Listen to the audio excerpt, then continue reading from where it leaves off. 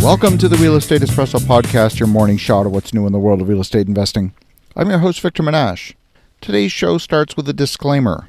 I'm not a lawyer, and today's show should not be construed as legal advice. Always seek advice from a lawyer who's competent in that specific area of the law.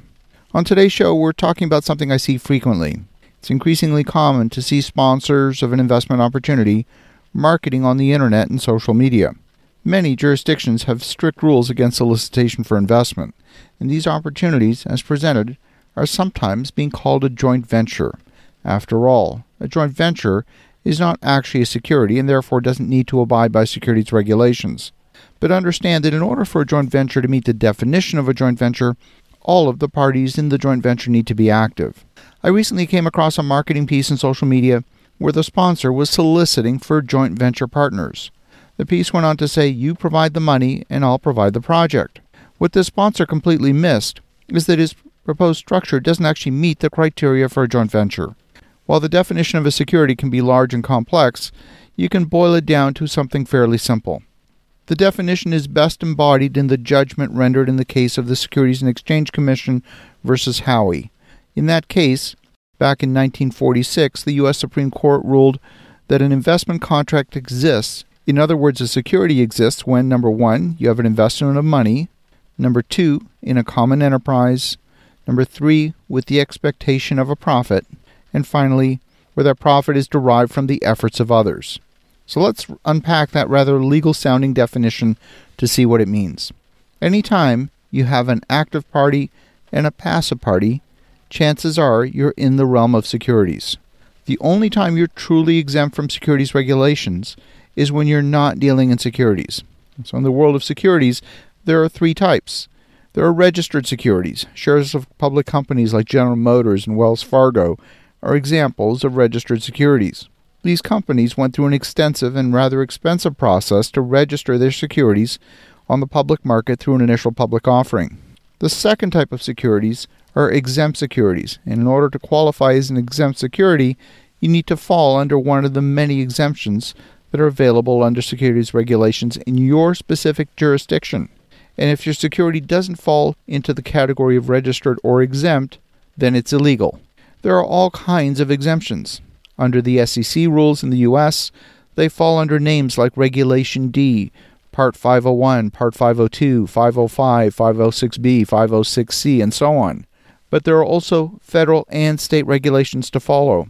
Some of the federal rules that exempt you from registration may also exempt you at the state level, but you got to get the proper legal advice in order to determine that. In Canada, the regulations are on a provincial basis. For example, in Ontario, where I live, the exemptions follow letters of the alphabet. I'm guessing that when they started that naming convention, they never imagined running out of letters, but of course they have, and some of the exemptions now have two letters. I've had numerous conversations with investors about compliance with securities regulations. I've encountered investors who've been clearly in violation of the regulations who believe it's not a problem because they've been doing business this way for years and they've not experienced any problems. Well, quite frankly, that's no different than a crime being committed and claiming that you didn't get caught is the reason why it's not a problem. I've had investors tell me they're exempt and therefore they don't need to do anything to be in compliance. This is where we need to be clear on what the word exempt means. You can be exempt from registration, but that doesn't mean you're exempt from complying with the rules. You still have to follow the rules. The only time you're truly exempt from securities regulations altogether is when you're not dealing in securities. I've had people say to me, they're not dealing in securities. All they have is a loan. Well, no, a loan could also be a security. It is spelled out in securities regulations. Certain types of loans are not considered securities. Other types of loans clearly are considered securities, and still others can fall under a category of exempt securities if you qualify for that exemption, and you're in compliance with the rules for that exemption. If you have a true joint venture where all the parties to the joint venture are active partners, that is, they're all involved in the day-to-day decision-making, they all contribute money and effort, then you might have a true joint venture. I have to say this is an area where I do struggle sometimes. I see these posts on social media where someone is soliciting for passive joint venture partners, which, as we've discussed, is incorrect. The person doesn't realize what they're saying is a contradiction in terms. They don't realize what they're doing is illegal. When I tell them privately that what they're doing is illegal, I sometimes get a full spectrum of reactions.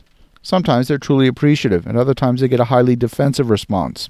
I usually preface the feedback by asking permission. I'll say something like, "If I saw you doing something that might get you into trouble, would you like me to tell you about it?"